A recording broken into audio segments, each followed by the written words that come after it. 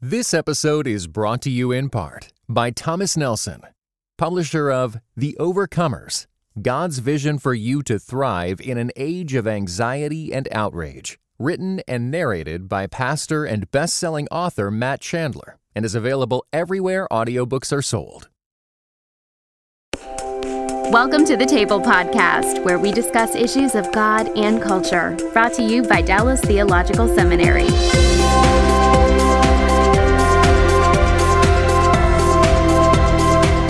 So I want to come back to this hated one because, of course, we had you in to do a conference for us yesterday, and in the midst of doing that, you mentioned the way in which the culture is turning more hostile, and you pointed out, I thought it was one of the most fascinating parts of what you did yesterday. You pointed out the kinds of laws that are being considered and passed today, which kind of is a snapshot of kind of where we are, what we're dealing with.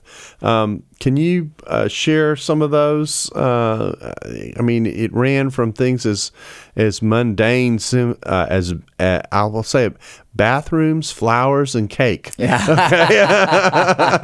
Okay. So, what do bathrooms, flowers, and cake have to do with where we are culturally? Well, there's been a trend just in this last year of folks from the LGBT movement, if you want to call it that, going to Christian vendors in various states from the wedding industry, Christian bakers, Christian florists, Christian photographers, and saying, hey, will you photograph our same-sex wedding? Will you make a cake for our same-sex wedding? And there are 3 cases right now, one in Colorado, one in Oregon, and one in New Mexico. In each of these cases, because of laws that the state had passed that are anti-discrimination, these Christians are on trial for holding to their religious convictions. So in Colorado, this baker, I believe his name's Richard Phillips, he actually is standing before the Colorado Human Rights Commission and could face up to 12 months in jail because he refused to bake a cake for a same-sex couple. That sounds really radical, but it's actually happening. I'm not trying to be dramatic. And in Oregon, it's the labor of the Bureau of Labor, the baker up there, she faces a $50,000 fine for each homosexual person she wouldn't bake a cake for. Even though those people can go somewhere else and find a cake to be baked or get flowers, and so you're saying they're being targeted. That seems to be the trend. There's actually other in the Midwest and in the Northeast. There are event planning companies, wedding locations, other bakers, a T-shirt company, all owned by Christians, where it doesn't seem to be an accident that folks are coming in and saying, "Hey, can we do this?" No, okay, then we're going to call the authorities. So, in New Mexico, the New Mexico State Supreme Court already ruled. And in their ruling, which you can look up the exact wording online, but they ruled against the Christian photographers because of the way this statute was written in New Mexico. And the one of the judges in the ruling actually wrote that these folks are, quote, compelled by law to violate their religious beliefs. The law demands it. And obviously we live in a country where every state's laws are developing and getting tested in courts. But there is a trend that is going this way, and we see a lot of these laws mostly in California. California, about a year ago, signed into law a bill called reparative therapy for young people who are having homosexual impulses or feelings. The law makes it illegal for a counselor or therapist in California to counsel a minor away from homosexuality. And I covered a lot of legislation when I was a reporter and interviewed a lot of legislators, and they're pretty bright people. And a lot of them, it's just been the norm for more than 200 years in the United States. When there's a law like that, they used to be aware that most Americans are religious, and they would put in religious exemption clauses. Well, this reparative therapy bill that was signed into law a year ago specifically did not have an exemption clause. And if you look back at the committee meetings and the development of the bill, the reason was because they're targeting Christian counselors and Christian families. They're targeting a family that might have a 16-year-old son who's a Christian family. They want to go to a Christian counselor because he's having same-sex attractions. This law is written so that it is now illegal for that counselor to counsel the 16-year-old away from those. There is no religious exemption. There's no exemption for any kind of beliefs. And, of course, it was challenged by some Christian groups, and it was upheld by the courts in California. So it is now the law of the land in California. By upheld, you mean the discriminatory part of it was upheld. Yeah, the entire thing. Yeah. You know, it was challenged, and so it was kind of put on pause, and then the whole thing was upheld. It's now enacted. It just within the last couple weeks in California, one bill was passed, signed into law. It'll probably go through that same little process of being challenged, likely upheld, and another one was drafted. I'll tell you about the one that was passed is called the bathroom bill. Yeah, that's right. We'd covered flowers and we'd covered cake, but we still haven't gone to the bathroom yet. So, you know, the bathroom bill is for, transgendered young people in the state of California. And it states that, you know, if a boy who's 13, no matter what his biology is, no matter how he was born physically, if he identifies as a girl, then in the state of California, that school or college or university must let him use the girls' bathroom, the girls' locker room, the girls' showers, and play on a girls' sports team. So, this is an LGBT movement law, and from their worldview, from the way they see things, this is just justice for this person who was born into the wrong body. Because the issue here, and we actually are planning to do a future podcast on this issue because I think most Christians don't appreciate it at all, and that is, in the culture, the issue of sexual identity is become a discussion of choice as opposed to being focused on an action.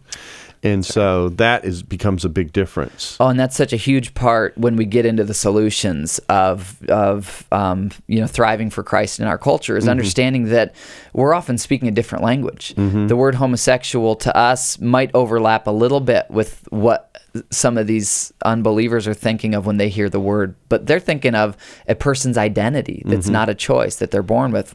We're often thinking of a physical act. And so if we want to dialogue with the culture, if we want to reach them for Christ, obviously we don't compromise our beliefs, but we do need to take the time to listen and understand what they're saying, what they mean.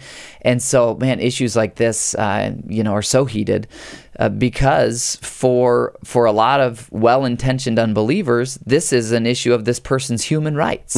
And, speaking as someone who's from the media, I mean, I was the liberal media, I didn't ever really write for Christian publications. I was in the mainstream and probably kind of the left mainstream as far as the publications I was writing for, not my own beliefs, but that's where God had called me. And, even as someone from those circles, as I've seen the stories come out about this bathroom bill, the vast majority of them say the state of California passed landmark legislation to enshrine the rights of transgendered young people in California. Well, just the way that's written, right? If you disagree with it, you're a bigot, you're prejudiced. Right. And these are a lot of my, former colleagues, people I respect. They're writing from their worldview. Right. And this is the world that we live in and that we do need to understand now. And so there's the bathroom bill in California, signed into law a couple weeks ago. The newest one is just in committee right now. It's in process of becoming a bill. It passed its first committee, and it's called, in slang, the Anti-Boy Scouts Bill. And what it is if you remember when the Boy Scouts earlier this year were trying to decide, can homosexual boys be Boy Scouts? And it was a big decision for them and a lot of controversy. Well, legislators in the state of California, many who are LGBT themselves, told the Boy Scouts, we're going to write a law that if you don't let young people be homosexual, we're going to write a law that you lose your nonprofit status. Well, regardless of what the Boy Scouts chose, they've pursued this law. It's now being drafted. It passed its first committee, and this is a law that targets youth groups. That's how it's worded. It targets youth groups. in their terminology, if you discriminate for gender identity or homosexuality, you will lose your nonprofit status. Again, there is no exception for being a Christian youth group. Right. You know what stands odd about this to me is that the very restriction of rights that the group putting forward these laws was complaining against their being the victims of in the past, they've now reversed the tables. It's like nothing's been learned from the process about, when I think about what a democracy is about and what our culture is about, what people fight for, if you want to think about it even that way, it is the right to have an open public square of ideas in which people have convictions and they're allowed to live them out. And the idea that because I think something and then act out of that is somehow restricted, to me, it's putting us in an odd place when we tout ourselves as a defender of democracy. It is, and I think a lot of us who've studied it, and others a lot smarter and more studied than I am, see the sort of backlash against Christians. It's a pendulum swing. Mm-hmm. It's there are groups that are minority groups that I think this ties back in with inflated. Mm-hmm. Here's the evangelicals. They're these big, broad-shouldered, mm-hmm. rich, close-minded bigots who've been oppressing these groups for years. Mm-hmm. Well, now the tables have turned, and now we have power. So we're going to get them back. Show them. Yeah. And if they're not going to toe our line, we'll take away their nonprofit status. Yeah. And obviously that's not everyone's motive. Right. But that seems to be a spirit of the age, not just with obvious groups like the LGBT group, but actually with, I would say, many Americans in my generation mm-hmm. Who are just non-believing. They're not in necessarily the LGBT group. They're just, they're post-Christian, and they kind of want to see justice against the powerful Christian and it hides majority. Behind a claim that the law is neutral or secularized or doesn't see religious differences, that kind of thing. But it also seems to negate the impact of freedom of religion. So I think it's an interesting area. It actually is a topic. It's another one of these topics we'd like to come back to in the podcast, because I think it's a topic all unto itself in terms of a sign of where the culture is going. And in saying this, I want to be clear. In saying this, it's not a complaint as much as it's an observation. That's exactly right. Yeah. And I need to be really careful about that. Yeah. The book points out, and we need to remind ourselves repeatedly of the scripture that we wrestle not against flesh and blood. Mm-hmm. We're not at war with any group of people. Mm-hmm. And it's easy to fall into that. Mm-hmm. In fact, I think right now that's the narrative of our culture, mm-hmm. is that conservative Christians and the LGBT movement are enemies. Mm-hmm. And it's so important that we remind ourselves, these folks, even if they oppress us, even if some group in the culture persecutes us, they're not our enemy. Our enemy is unseen. It's supernatural, and it's unseen force. And everyone who doesn't yet know Christ is a slave of his, and he'll use unbelievers against God's people, but ultimately those unbelievers are never our enemy. They're the hostages. We've been sent here to love them and to rescue them. And so we got to be careful that as we observe these realities, we don't fall into a narrative that these people are our enemies. These are people who we love and who Christ loves desperately and gave his life for. We want to reach them with the gospel. And so there's the way I like to say this, because I think it's an important point, is the gospel is ultimately about an invitation. Mm-hmm. It's a good news that offers an invitation. 2 Corinthians, Paul says, our message to the world is we beg you be reconciled to God.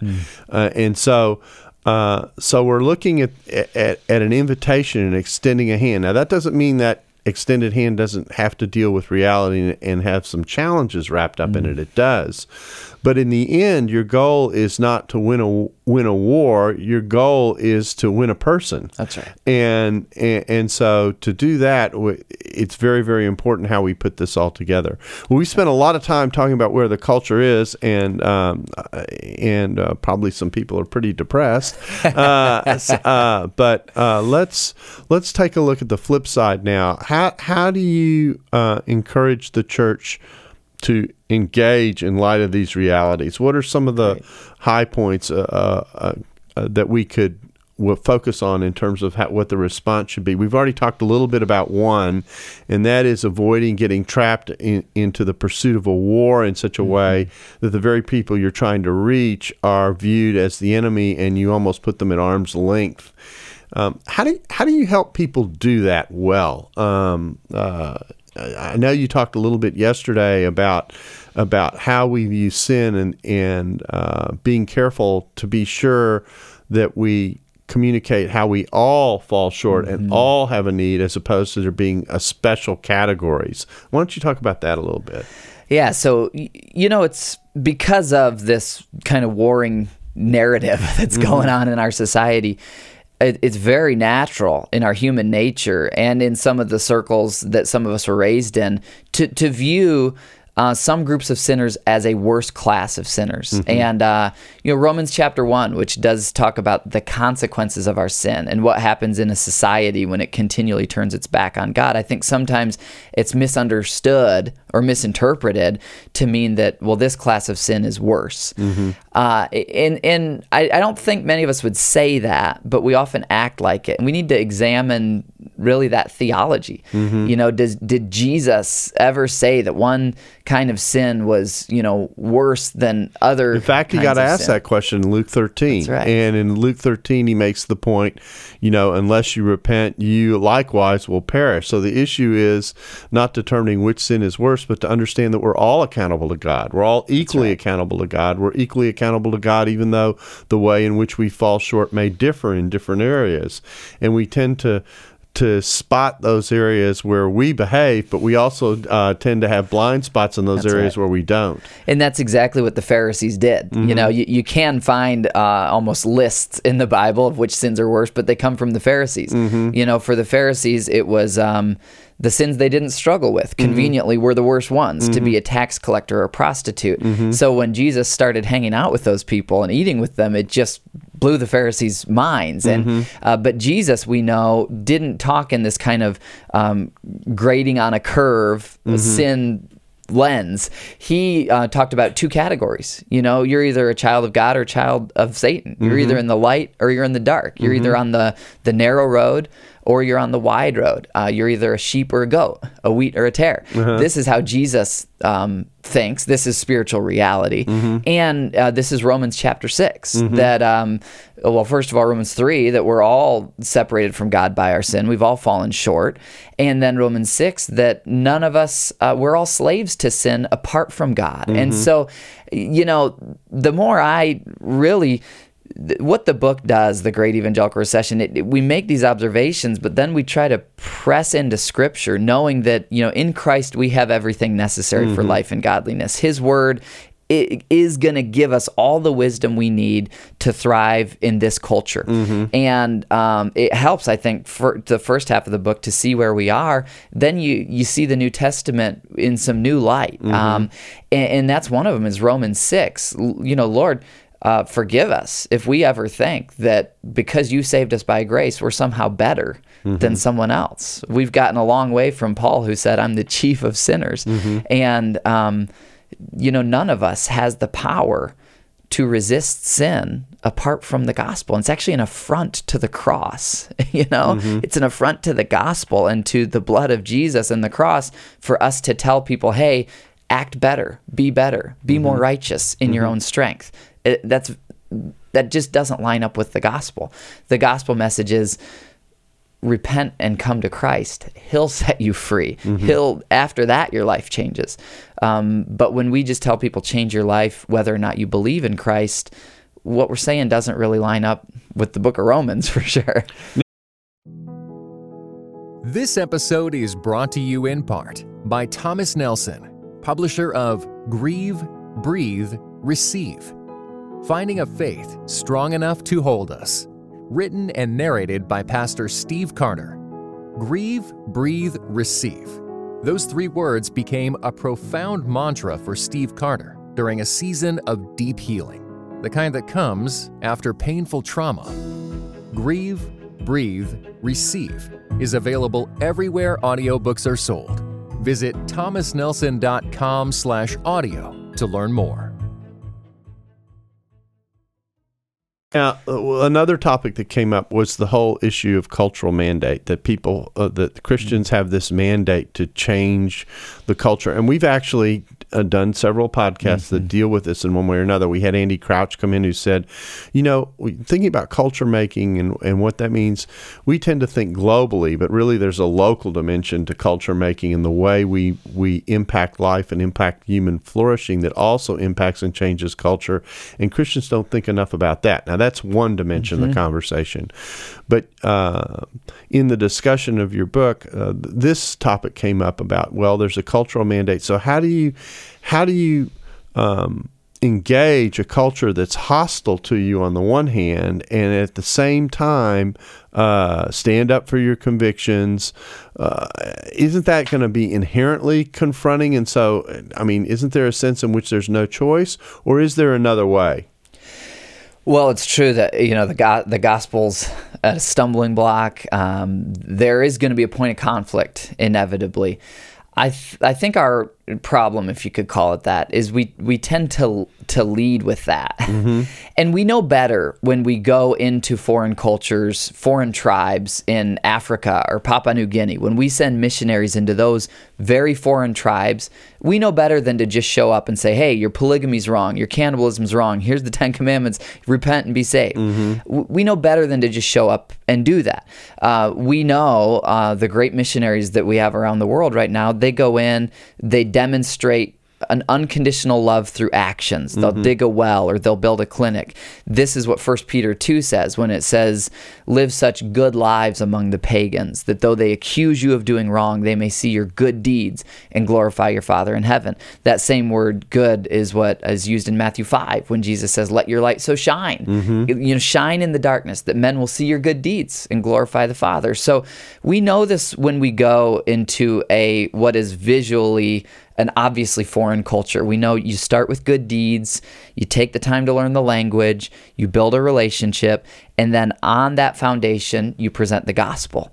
And then those who accept the gospel, you disciple, and their lifestyles are going to change rapidly because now they're free from sin. So part of the assumption that you're working with here is that you're sufficiently engaged with those who may need to be challenged, that you've established a level of trust for that engagement, as opposed to just kind of coming in as an outsider and shaking your finger with no connections tied to the person. Fair analogy? That's right. And I think we'd all agree that 9 times out of 10 or more, that's going to fail in a foreign tribe in Africa or New Guinea. What we have failed to recognize is that as culture has rapidly changed in the last 20 years, a lot of our neighbors in America who speak English are from radically foreign tribes. And we need to do the same thing, really, that Jesus did. He didn't love us from a distance. 1 John 4, we love him because he first loved us. Philippians 2, he humbled himself. He came down into our darkness. He took the time to become one of us and without compromising his righteousness. And so if we're going to follow Christ to foreign tribes, we get that overseas.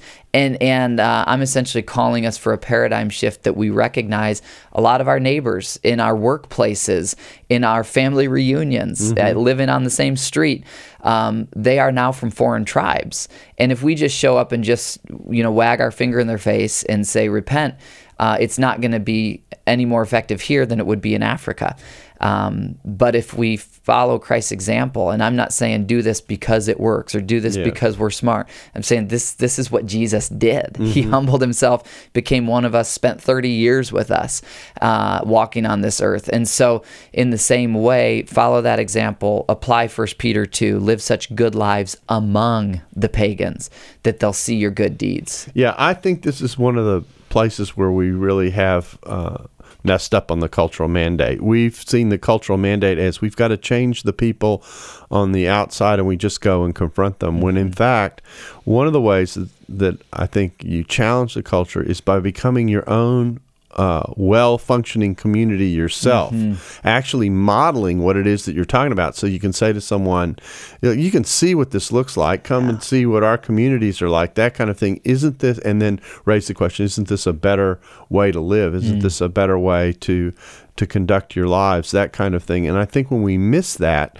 we risk not having an example behind what we're doing. I often like to tell students that if you watch the Gospels, you'll see Jesus preach a message, like he preaches the message in the synagogue in Nazareth, and he says, I've come to release to preach to the poor and to heal the sick and that kind of thing, to preach the good news of the day of the Lord, of the day of Jubilee, and then the very next passage, he's out ministering in a way that reinforces the message. So that if you say God loves you and has a wonderful plan for your life, there actually is a way in which Jesus and his disciples ministered to the community that said, we really believe this, and you can see it in how we're interacting. And I think we've missed a little of that. Oh, I think you're right on, and not trying to be negative, not trying to be critical. I mean, I know we're all doing our best, right? But I agree. I think it's been a blind spot for many of us that we have thought that we can love from a distance. We've thought we can, proclaim through a sign in our yard or whatever. Here's my stance. It comes across to you like I completely oppose you, but I really love you, and we're good to go. That's not what Jesus did. He didn't send down a message from heaven, hey, you're all sinners, I'm opposed to you, but I love you. No, he came down among us and showed that he loved us, and then explained our sin and our need for repentance. So this discipleship that you're talking about that the church needs to develop needs to also challenge people to be engaged in such a way that they're actually, if I can say it this way, in and among people they're trying to reach, getting to know them, ministering to them, that kind of thing. Is that part of what you have in mind? Absolutely. And I just, I've said it a few times, but I think that word in 1 Peter 2:12, live such good lives among the pagans. There's certain things from the New Testament paradigm where people are meeting in homes. They were a minority in the culture, whether they're in Ephesus or Galatia or Corinth. There are certain things that were givens that sometimes for us aren't givens. And we got to, look into God's word and be real about where we are and say, okay, God really, it's a given that we're supposed to be among the pagans.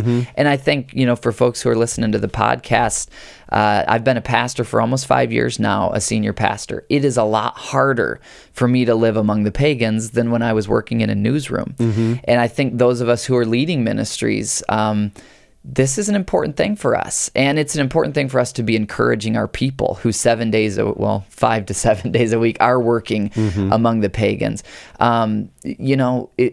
We can't reach them if we're not among them. And even our language has to be careful here, because you've used a phrase a lot that actually I pause about, and that is when you're saying living among the pagans, you're talking about living among people who are unbelievers. You're talking about living among people who don't share our worldview. You're talking about living among people who the culture, if I can say it that way, has shaped and formed in a certain way. If they've never had exposure to the church, you wouldn't think they'd be impacted by the church. So how are they going to get exposed to what the church represents? They can only get exposed to what the church represents by meeting people who can reflect that to them in one way or another. That is exactly right. And for very many of them, their only exposure to the church is on the headlines, is on the news, is the lawn sign that says I'm against this or that. And so as a result, it furthers this kind of, we're defined by what we're against rather than what we're for, which is the good news and the great news of the gospel. If we keep a distance, then the risk is that the stereotype gets affirmed because of that distance in part.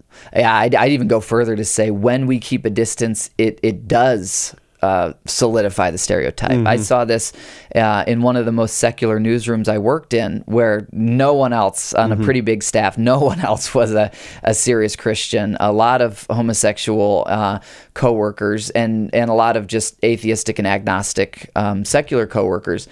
when I came in as an evangelical Christian, they thought of evangelical Christians in the same category as Mormons, Jehovah's Witnesses. They thought of evangelicals as abortion clinic bombers. I mean, they thought I was going to be this really radical, and I mean, I'm radical in my beliefs, but they thought I was going to be this really, offensive, jagged-edged person. And those were really fun years. It was a privilege to get to work in that environment. And that's probably why I use the word pagan so much, is because they would all say, yeah, we're pagans. They knew they were pagans. And a lot of them knew the facts of the gospel, but they had never met an agent of the gospel who showed the grace, the love, the fruits of the Spirit, the joy, the peace. They want that peace. They want that joy. They want that contentment. And I think that's, what we're called to do, whether that's at our family reunions, in our neighborhood, for so many of the people in the American church, in our workplaces. Now, we're running short on time, so we need to kind of pull this together, but there is one more topic that I want to have you address, and that's what does this actually look like? What are you challenging people to do, both pastors and people in the pews, in terms of how should they be different in engaging this culture? What are the types of things that you're saying to them? Well, there are a number, and because of time, I'll say if you're able to get a copy of the book, The Great Evangelical Recession, I told all the pastors who were with us yesterday at the conference, there are 6 trends of decline here. There's 6 solutions. If you try to leave here and implement all 6 solutions, you're going to be really overwhelmed. Really pray about which of these won. And then I like to be really careful when implementing a solution. I think as Americans, we want, here's the 3-step model. This works universally. It's monolithic. In 14 months from now, life will be completely different. We want that. And instead, we see in the Holy Spirit this dependence on the Holy Spirit from Acts 1, verse 8 to Acts 9:31, where it says, the church was strengthened and encouraged by the Holy Spirit. He's the one who's going to empower us to be Christ's representatives. The principles in the book, I think, are foundational because they're from God's Word. They're not my ideas. The way they're going to flesh out is going to look a little different in different contexts. But I think some of these paradigm shifts, one that we're not the majority, and that brings a humility. And that brings a humility not only with our neighbors, but before God, that says, Lord, our strength is not our bank account. Our strength is not our facilities. Our only strength is you. And if we don't get to that place in our hearts, Scripture says God resists the proud but gives grace to the humble. Humble yourselves, therefore, before the Lord, that He will lift you up. If we don't start there with that paradigm shift of a desperate humility, God, unless you work, unless you show up, we're not going to reach the lost. We're not going to change the culture. We're not going to strengthen and encourage your church. We can't do it without you. That humility, these are really deep foundational paradigm shifts. Same thing with our unbelieving neighbors, whether they're LGBT, Muslim, or just agnostic, unbelieving, that we view them as people who God loves just as much as us, and who are enslaved in sin because all have sinned, and that we really want to look at the way Jesus ate with sinners. We really want to live out 1 Peter 2. I think if we really in our hearts before God say, God, I want to apply 1 Peter 2. I want to live a good life among the pagans. If we do that with a humility and ask Him to empower us the same way that He empowered the church in Acts, He will enable us to do that. And I wish it was, do these 3 things. But I think that's where it starts, is that humility before God and others. And so this has the look, practically speaking, of actually making the effort to engage in ongoing relationships with people who at one level you might say, well, I don't have anything in common with them, so why should I do this? And there was a lot of encouragement about the kinds of relationships that you have and the way you build them and who you spend time with. That kind of thing is a way of building the bridges to represent God well. Is that a part of the equation as well? Absolutely. I mean, Jesus came from heaven to earth. From the light came into the darkness, John 1. And if we're serious about following him, we're going to go into the darkness as light. And I think especially for those of us in vocational ministry, we have to be intentional about that. It's not going to happen by accident. There's some unbelievers who stop by and come to our ministries, but unless we get out there and really engage, and I'd say surprise some of these groups that think that we should hate them, think we do hate them. Let's go out without compromising the truth. Let's also be people like Jesus who are full of grace and demonstrate God's love with actions. Now, you shared a little bit about, and this is probably the last thing we have time for, you shared a little bit about how you spend your own time to make this happen. Why don't you share a little bit about that? So how do you make this work? Yeah, one thing I've noticed as a vocational minister, this is a lot harder. Jesus says, don't hide your light under a bushel. A lot of us work in a bushel. We wake up in the morning, we drive to the bushel. It's a church building, right, and we work there. And so one of the very simple things I do is 2 days a week I work at a coffee shop, and intentionally one where some pretty different tribes hang out. That's not an accident that's where I go. And I go there very aware that if they find out that I'm a pastor, if they talk to someone else and say, oh yeah, he's a pastor, they're gonna have some prejudged stereotypes about me. My goal is not ultimately to get them to like me, but my goal is to show them Christ's love and grace in a way that sets them up to also show them God's truth. Romans 10, salvation only comes by hearing. And these good deeds are only a foundation to ultimately explain the good news. Well, this has been fascinating, and time has flown by, and we've covered a lot. And I'm sure this is a topic that isn't going away. So I may hold out an invitation for you to come back and maybe by Skype follow up on some of this more down the road as we see how things progress. But I really appreciate, John, your willingness to come in and talk with us about this and to talk about kind of where we are and where we need to go, and at such an individualized level. This wasn't a scrape the Milky Way and look at how what evangelical looks like from 55,000 feet. This is what it looks like when your boots are very much on the ground. And so thank you very much for coming in and talking with us. And we thank you for joining us at the table where we discuss issues of God and culture. Thanks for listening to the Table Podcast. Dallas Theological Seminary. Teach truth, love well.